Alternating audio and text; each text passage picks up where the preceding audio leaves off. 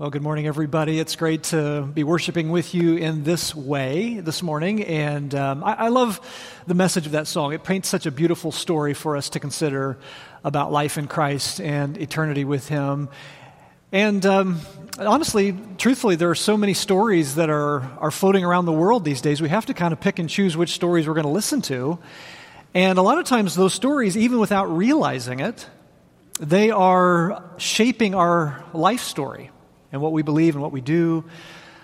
There's lots of stories about COVID right now and coronavirus and lots of things, of course, but maybe there are a few stories that come to mind for you. I think of the story of what I'll call political salvation, which is a very loud story, I think, these days. Leading up to the election, just a few weeks ago, I heard a woman in a restaurant was speaking to someone next to her, but was speaking very loudly for everyone to hear about how if America didn't vote in her candidate, then the country would collapse and we would all be under government control. Have you heard that story? It's pretty prevalent these days. Or there's other stories that we may not think about all that much. I think about the story of what I'll call, cultural safety. I've been reading a book called The Coddling of the American Mind, and the authors there have talked about, over the last couple of decades anyway, how you don't see as many kids who will be out walking with their friends or riding their bike or going to a neighborhood grocery store to buy, chocolate sandwich cookies or something, because there's this large cultural story that says how unsafe kids are. They could be abducted, they could be taken. And yet, according to the FBI, they write, almost 90% of kids who go missing these days have either miscommunicated their plans or misunderstood directions, or maybe they've intentionally run away from home. And then they said 99.8% of children, 99.8% of missing kids come home. A very tiny, less than 1% are abducted by a stranger. And since the 1990s, the rates of all crimes against kids have gone down, while the chances of kidnapped child surviving the ordeal have gone up. Now, those are the facts. We live in an age in which kids are more safe than they have been in decades, and yet we hear the story. I've felt that as a dad, the story of an unsafe culture for our kids. Have you heard that story? Or, of course, there's always the story about financial salvation, financial stability. The more money we have, the better off we'll be, or the more stable and secure we'll be. I heard a little bit that in a news story about a woman named Sue Burgess, who won the second chance lottery in the state of Florida, and she won $1,000 in that lottery. And during the pandemic, she decided to mail in her winning ticket in order to receive her earnings, and wouldn't you know it, her ticket got lost in the mail. And she was crushed, I think the lottery officials are trying to work with her now, and they may eventually pay out on that. But you've heard that story. Just more money and lots of money makes life better. Those are the stories that are circulating. And today I want to listen to a story, but more than that, I want you to write a story, the story of your own life. We have, over the last several weeks, been working through a series of Mad Libs together where we've been creating a story with weird twists and turns like you've heard just a moment ago. But we've also been working through Matthew chapter 21 together. And if you have a Bible, let me invite you to open up there with us this morning as we look at the story of Jesus and all the words that have come together, the exclamation words as He comes into Jerusalem, and the question words about who He is, and the plural nouns and the verbs about what we do or what we believe. But today I want you to write your own story. And I hope that this Matthew Mad Lib will shape your life story. Let's pick it up, Matthew 21, starting in verse 33. Jesus says to the religious leaders of His day, "Listen to another parable." Only 3 parables are found in all 3 of the synoptic Gospels, Matthew, Mark, and Luke. This is one of them. He says, "There was a landowner who planted a vineyard. He put a wall around it, dug a winepress in it, and built a watchtower. Then he rented the vineyard to some farmers and moved to another place. And when the harvest time approached, he sent his servants to the tenants to collect his fruit." Now, this was a common enough story in the ancient Near East. Nothing too strange about this kind of story. Often in the Roman Empire, there were wealthy landowners who would go and set up their farm out in the country. They owned massive amounts of land. And then they would often move away, far away, to a city perhaps.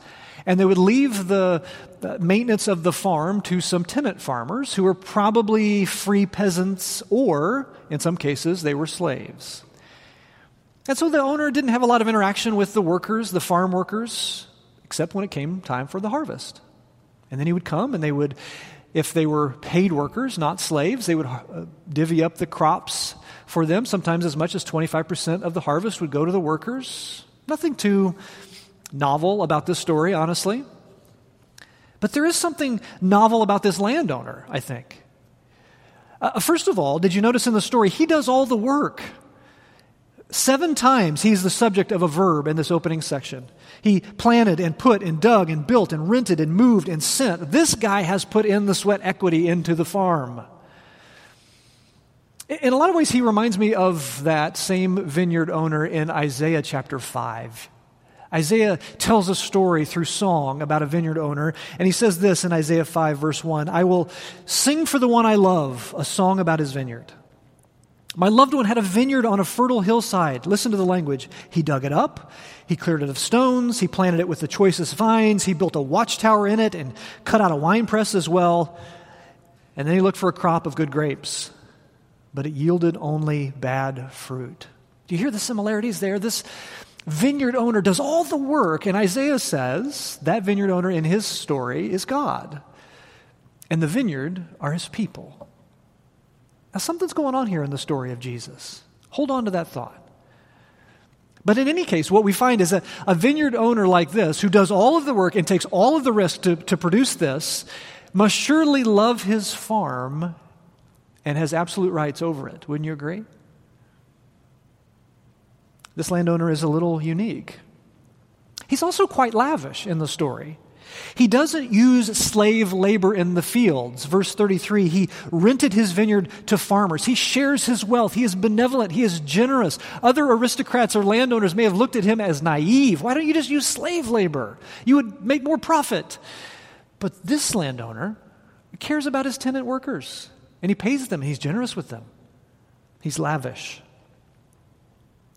Well, let's continue. Verse 35, the story goes on. He sends his servants to collect the harvest. And it says, the tenants seized his servants. They beat one, killed another, and stoned a third. They're murderers. Then he sent other servants to them, more than the first time. This landowner is long-suffering. When these tenants murdered the first set, he sends more servants to them out of respect, even though they're wicked. The tenants, though, treated them the same way. They are persistent in their wickedness. They're unmoving in their evil. So last of all, he sent his son to them. This sounds like a bad idea. He said, they will respect my son. No, they won't. Listen, we've heard this story before. We know where this is going. I'm shouting at the landowner at this point, don't do it. But the story continues. When the tenants saw the son, they said to each other, this is the heir. Notice in their language, they assume the landowner is dead. He's absent. He's out of thought. And so in the ancient world, possession was 9/10 of the law. They feel if they can take care of the heir, if they take him out of the picture, they will have squatters' rights over this land, and maybe they can take possession of it. They say, come, let's kill him and take his inheritance. So they took him and threw him out of the vineyard and killed him. Now, this is excessive. This is a rated R story. These tenants do not accept the gracious ownership of God. Instead, they take. They seize, and they beat, and they kill, and they are wicked. Now, I get it. Their work was hard. It was expensive. According to a commentator named Darrett, he notes that the ancient vineyard was a long-term investment. In order to plant a crop like this for fruit, no returns could be expected for at least 4 years, according to the Jewish law in Leviticus 19. For the first 3 years, you were not to eat the crop or harvest the crop. In the 4th year, you were to give the crop over to God as an offering. It's only in the 5th year that the harvest could be enjoyed. And so it's possible for years that these farmers have tended to this farm, this vineyard, and they've tended to it year after year, and it's hard work. They're putting in their sweat equity too, but their work clouds over the true ownership. And they take. In a lot of ways, it reminds me of that old story of Joseph in Genesis 37. You remember that story where Joseph is the youngest brother, and he's got all these older brothers around him, and he keeps having these pesky dreams about how all his brothers, his whole family, are going to bow down to him. And he just keeps babbling this dream out to anybody who will listen, and that kind of annoys older brothers when they hear their younger brothers say that, you're going to bow to me one day, you're going to be my servant. And so they just get agitated and more agitated, and finally they just get so angry. They're murderous in their intent, and one day, Joseph goes out to the field. Jacob, his father, sends him out there. Joseph feels like daddy's favorite, and the brothers see him coming, and they say, let's kill him and throw him into one of the cisterns. Just eliminate this responsible person of authority. Just get rid of the problem person. That's insane, of course, but it's not unique. For generations, the people of Israel have been doing the same thing. People sent by God came to Israel's leaders, and they were seized, and they were taken, and prophets were killed. 2 Chronicles 36 describes it this way. It says, the Lord, Yahweh, the God of their ancestors, sent word to them through his messengers again and again, because he had pity on his people and on his dwelling place. But they mocked God's messengers. They despised his words, scoffed at his prophets, until the wrath of Yahweh was aroused against his people, and there was no remedy. In the days of Jesus, those leaders were called the chief priests and the teachers of the law. They felt like they were the owners of the vineyard. And so when harvest time came, they felt they owned it, and they resisted, even in the face of a sacrificial son named Jesus. Hold on to that thought as Matthew's Mad Lib continues in verse 40. Therefore, Jesus says, when the owner of the vineyard comes, notice the language, it is when, not if, this vineyard owner will come to set all things right. When he comes, what will he do to those tenants? Jesus asked. And the very people he's talking to, the very people who are acting like tenants, they answer, he will bring those wretches to a wretched end, they replied, and he will rent the vineyard to other tenants who will give him his share of the crop at harvest time. Now we have some jarring judgment. The story ends on a sour note, the transfer of responsibility. If these evil tenants won't respect the landowner, he will find someone who does. Now, I'm guessing you're probably not giggling over this Mad Lib story here in Matthew's Gospel. This is not exactly a cheery story. But I do wonder if it's a story that's shaping your life story. Because there's so many stories these days that whisper so many things, and we hear them all the time, maybe without realizing it. There's a story circulating these days that I'll call the story of the online expert or the TV expert, where we're more apt to listen to someone who speaks confidently than someone who may speak expertly or who may speak intimately to us, so that we feel like, when a Kardashian tweets an opinion or a celebrity talks on a late-night TV show or a pastor of a large church in California says something, they must know more than my doctor, my family, my church. Have you heard that story recently? It's going around. Or there's the story of what I'll call, good people versus evil people. Again, in that book, The Coddling of the American Mind, they talk about how so often we see people who we agree with, and we think of them as good people, and people who disagree with us, those are the evil people, and we take what they say in the worst possible way, and it causes such division. They tell a story about a well-meaning dean of Claremont McKenna College who, the dean read a student article from a Hispanic student, and she wrote about how she felt excluded on campus, how she felt marginalized, and a lot of hurtful language, and she felt like she didn't fit in the college. And this moved the dean. And so she wrote an email to the student, and she thanked her for writing this article and for raising some of these issues. She told her these issues are, quote, important to me and the staff, and we are working on how we can better serve students, especially those who don't fit our CMC mold. I would love to talk with you more, unquote. But instead of interpreting her words and her genuine concern, this student heard the word mold and got outraged. I don't fit the mold? And so she puts it out on social media about what was said, and she puts it in the worst possible context, and protests began to develop, and threats were made, and demands were made, and finally, as it escalated, the dean resigned from her role. There are so many stories these days that shape us and shape our life story. I wonder if Matthew's Mad Lib can create the right terms for your story. See, here's the question I want to explore with you. How will the story of your life read? You have to fill in the blanks of your own life. Let me just offer a few questions for you to guide you as you think about your own story. And the first question is, who will be the main character of your story? Matthew's Mad Lib reminds us that God is the landowner, and God loves us. Any ordinary landlord would have immediately stomped out the rebellion of those servants after the first attempt, and yet he sends more servants, and finally sends his son. This is no ordinary landlord. This is no ordinary main character. He has worked tirelessly, you see, to create a beautiful place for us to grow and to learn and to be blessed. We are here because of his gifts, because of his generosity. He cares deeply for you. For God so loved the world that he gave his one and only Son, that whoever believes in him will not perish but have eternal life. For God did not send his Son into the world to condemn the world, but to save the world through him. Our God wants you to have abundant life. Plus, he's lavish. He's generous. John would put it this way in 1 John 3, "See what great love the Father has lavished on us, that we should be called children of God, and that is what we are." When we join his story, he pours out his love again and again and again. But even when we stray, God remains long-suffering with us.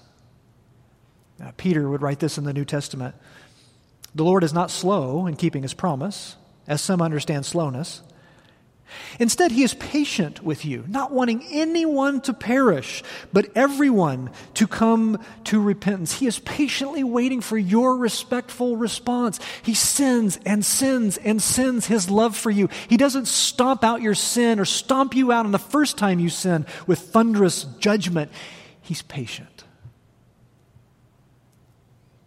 But you have to decide, who will be the main character in your story? Will it be God, this God? Or is it you? The loudest stories in our culture today are compelling us to write all over our life story one simple word: mine. But this kingdom story whispers a better word to us: his. Who will be the main character in your story? Another question you have to consider is this: how will you respond when God's story conflicts with yours? Again, in Matthew's Mad Lib story here, it reminds us that we tenants, we continually fail to realize our role here.